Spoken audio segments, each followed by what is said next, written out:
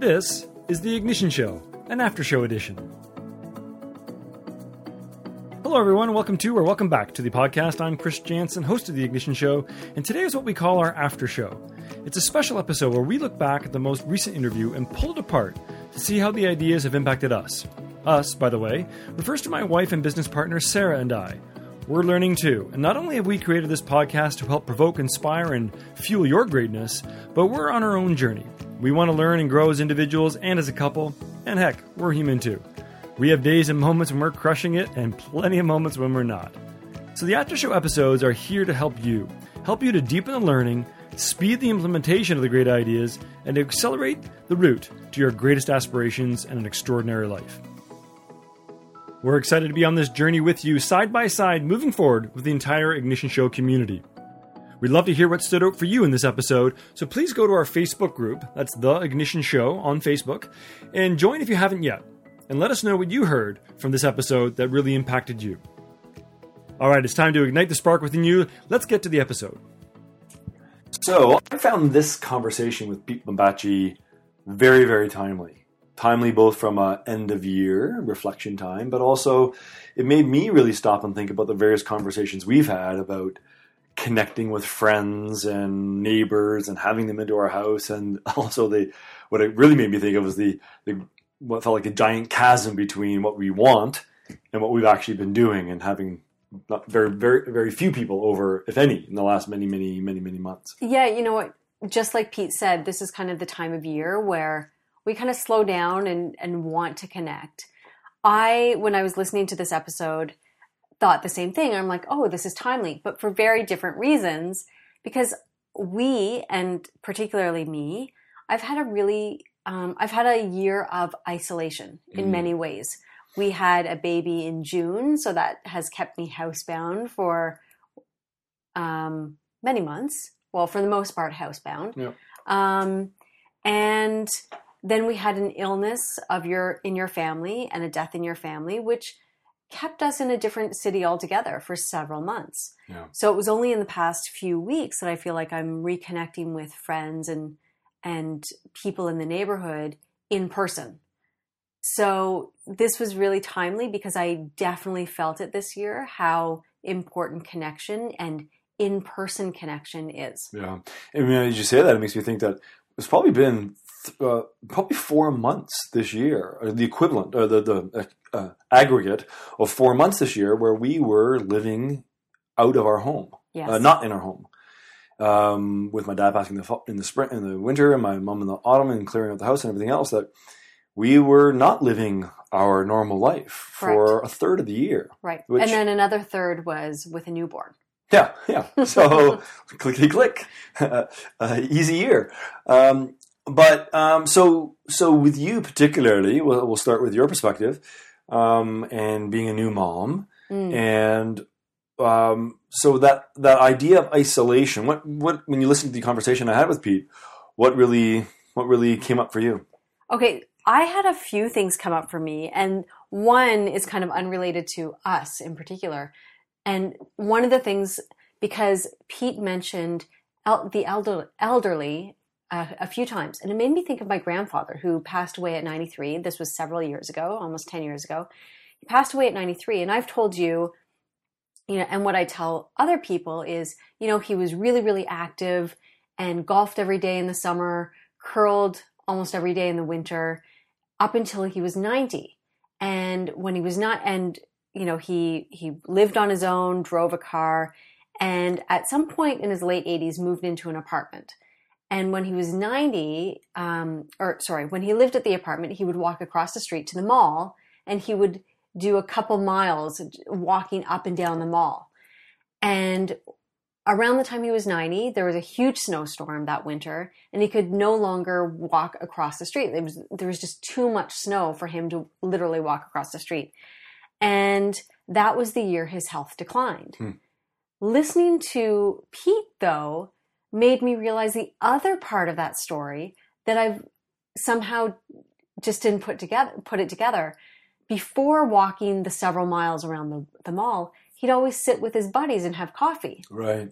So now it makes me think, that that winter where his health deteriorated and then he subsequently died in the next couple of years, I wonder if it was the exercise, which I had previously been attributing to his health decline, or if it was the lack of connection that winter. Right. You know, because my grandmother had died about 10 years before. So he was living alone in this apartment and really had no connection that entire winter. So that was the first thing that came to mind as, you know, listening to you and Pete talk. And then the other thing was just how important connection is to our lives. Part of, and I'm saying this with a smile on your face. With a smile on my face, I have to, I'll admit, oftentimes before we do these after shows, we kind of talk about, you know, what we're going to say, what came out for you, what came out for me. One thing I didn't mention is that a lot of, and I'm saying this almost, you know, guiltily, a lot of what Pete was saying kind of validated an argument that you and I have had where I love our neighborhood, like just love our neighborhood. So do I. And yeah. No, absolutely. But when we were looking for homes, it was really important for me to, you know, we both listed out what we were looking for in a house because it was the first house we were purchasing together. And one of the top things on my list was a front porch, and a front porch you could sit on, not just a stoop, but a porch. Yes. And I think that drove you crazy. And to the point where 3 months into our home search, you're like, what's going on? What the question mark is about this front porch? Like, why is it so important to you? And it was and still is so important because to me, that's a way of connecting to our neighbors. Yeah. For me, it was a sense of community. That's what a front porch represents for me. It's community and connecting to the point where, you know, we moved into this home, we had to renovate it. It was, you know, kind of not dilapidated, but it needed a lot of work. And our backyard to this day needs a lot of work. So I predominantly, when I go outside, I sit on the front porch. And you more than once have called me the crazy porch lady. Yes, I have. Because I will sit on the front porch and wave and say hello to pretty much anyone who walks by. Any living creature that moves in the neighborhood, yeah. To the point where you've caught me before making a noise to try and summon their attention in order to make eye contact and say hello. I can verify that all of that is true. And you actually made me think that you're absolutely right. That was a point of it was a point of contention, humorous contention. But growing up, the backyard was the place to hang out when you had space. But I do get it now. I totally get it now, and it made me think. This conversation with Pete really made me think specifically how much we do enjoy and love to get to know our neighbors more. We've been living here for a year and a half, but away a lot of the time, and we have often talked and said we really should have blank and blank, fill in the blank, any of these neighbors over for dinner, drinks, brunch, lunch, whatever it may be, a tea. Right. And what the conversation with Pete really made me think was, especially around the point of his conversation of the line, we should really get together, is what people often say. Right. And then the next thing you know, they, life passes by and you never got together. Right. And it just made me maybe reflect a little bit on why, what's really preventing us. And I think there are a lot of probably surface level things and probably just a little, there's nothing major. It's just little micro things that in the moment steal the momentum of the idea, which isn't a great excuse, but I think that's what's been going on. Yeah. One thing I had mentioned to you right before we started recording this is when I lived in Montreal for 6 years. And it's a much more European culture than the rest of Canada, in Quebec. And when I moved to Toronto, it was vastly different. So Montreal, you could make plans for that same evening at a, drop of a hat. It was like everyone was always available. So I could text someone at 4:30 and say, hey, let's go out for dinner at 7:00. And there would be 5 of us showing up. And in Toronto, I would try and do the same thing. Now, and you had mentioned, it's a time of life, but I was single in Montreal. And when I first moved to Toronto, I was also single. And I would try and do the same thing in Toronto, saying, hey, let's do dinner tonight. And they're like, dinner's tight, can't do tonight. How about 3 weeks from now? And it was just such a mind shift for me and a cultural shift. And I think Toronto represents more of the cultural norms of North America, where it's much more achievement, as you and Pete mentioned, it's much more achievement-oriented, work-oriented, whereas Montreal, being much more European, is much more connection and socially oriented. Yeah. And actually, even as I'm saying this, it makes me reflect on our experience on this street. So we live on this, it's a 1-block dead-end street, and we are almost always saying how lucky we are to be in the home we are and on the street we are, because you never know what neighborhood you're buying into, really, what neighbors you're buying into. And we've completely lucked out where everyone has been so wonderful. But I think of the people we have quickly, in the 2 years of living here, have quickly come to know. And it's those people that knock on our door and invite themselves in, and in some ways have been, quote unquote, kind of pushy about it. It's like, it doesn't matter what time of day, they'll just kind of knock and walk in. And we've gotten to know them the best. And now that I'm reflecting, both are European descent. Right. That's in true. fact, they're immigrants who now live here, but are both That's European. True. And I think, man, I should probably do more of that. I should probably be a little more pushy and just knock on people's doors and say, hey, what are you doing? Or come over for tea or whatever it is. And I don't even think it's pushy. I think it's just being like wide open. Like there's no filter there in a good way. Which it's I love. It's like we're all family. Like you don't have to plan to go knock on your sister's or brother's bedroom door. You just go do it. Which I really appreciated. So 2 weeks ago, you were gone for 10 days on business, and I was left with a 6-month-old, and some days were very long, where, by 4:00, you've been up for almost 12 hours, 4:00 in the afternoon, I've been up for almost 12 hours. I'm like, I need to see someone else. I need to see another adult. And on two separate days, I went across the street, or I went next door, and I visited these European people and just literally invited myself in with no notice. And they both families graciously invited me in. I stayed for an hour. They fed me. They offered me tea, and it was so lovely. Yeah. And that is the epitome to me of what Pete's talking about, is that connection that I think is really lost in so many ways in our culture. And you've also recently, I know, reconnected with some of your girlfriends and some of your other former work colleagues. Right. Who I've texted throughout the year, but I haven't seen them for ages. And so in the spirit of what Pete was bringing about the impact of human connection, what have you noticed going from perhaps those many months as a new mom of isolation to reconnecting just in those few hours you have with friends? What's the impact for you? What do you notice?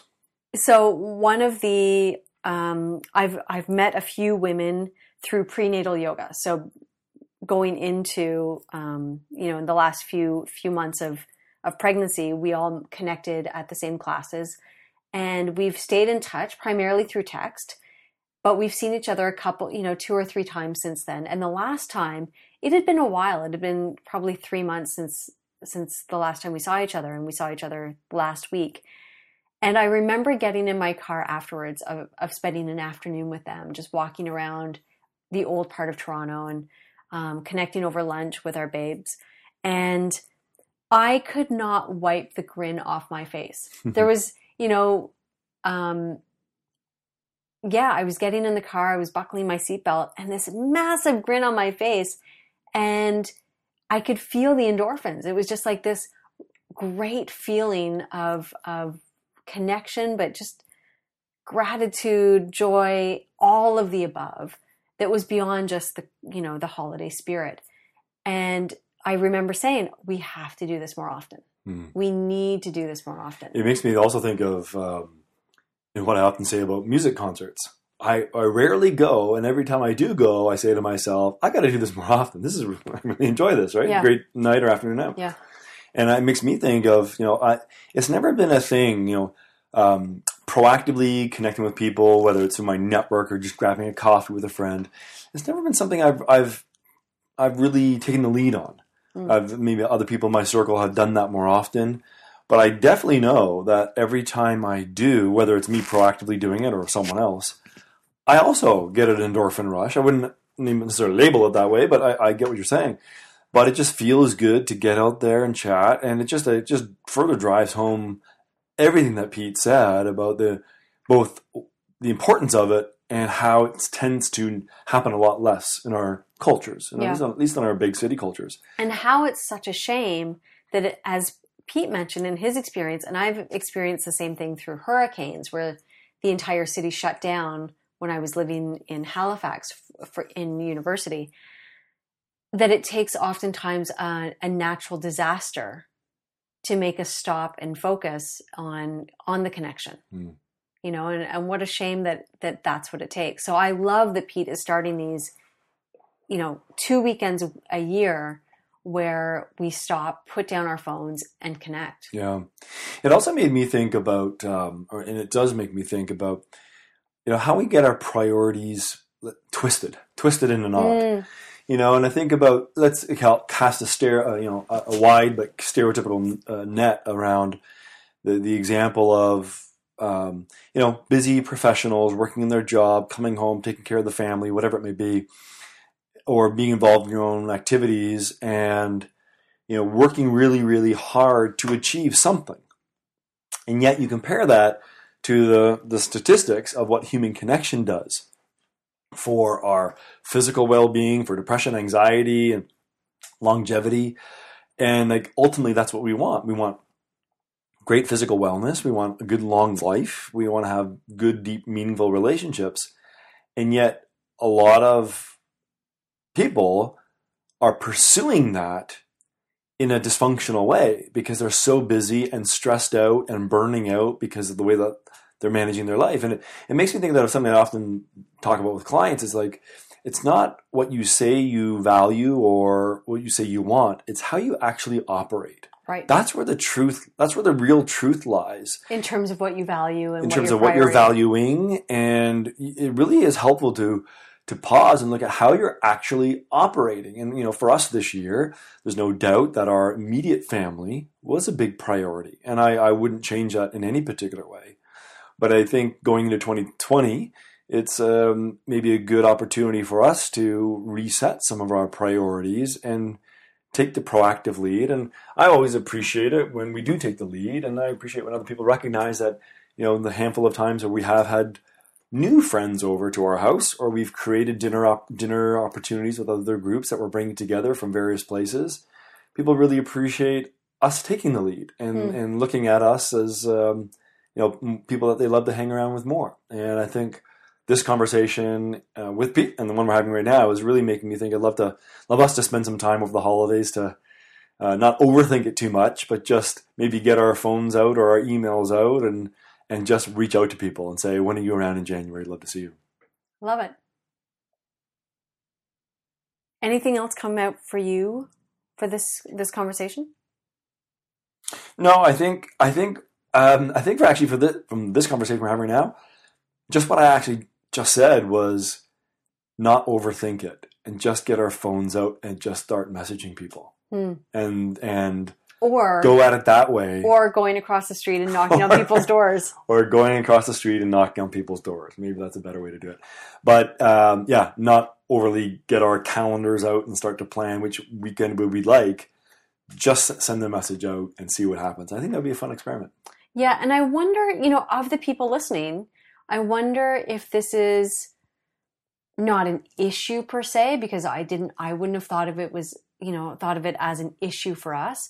But if someone can relate to this conversation, I noticed when I left the corporate culture, working in an office 9 to 5 or, longer hours, when I left the corporate lifestyle to work on my own, everyone said, how is it? And I said, well, the only thing I miss is the water cooler effect of, loose connections with the same people every day. I really miss that. And I think in so many ways now we have to actively cultivate that and actively seek that out, as you just described. But I wonder if there are people listening who have experienced the same thing. And I would love to hear what other people have done to recreate that water cooler effect or recreate those connections. If you are either working from home or have your own business, or some part of your life has just been more isolated than sometimes going into an office and having friends at the office. Yeah. So I'd love to hear from other people what they've done to generate that connection. Yeah, and also what are your plans for where does this rank in your priorities for next year? We'd love to hear from people as well. So as always, you can go to our website or go to the Facebook page and leave us a message there. And remember, you can always leave us an audio message, which we love to receive. On our website, you'll see a little button there. And if you go to theignitionshow.com/connect, and you can leave us an audio message that we can listen to, and we'd love to hear from you at any time. Those are my favorite. Those are my favorite too. All right. It feels like a good connection, doesn't it? It really does. So there you have it, our after show edition. As always, if you like what you hear, subscribe, rate the show, or leave a review in iTunes. It helps others find us and helps us get better.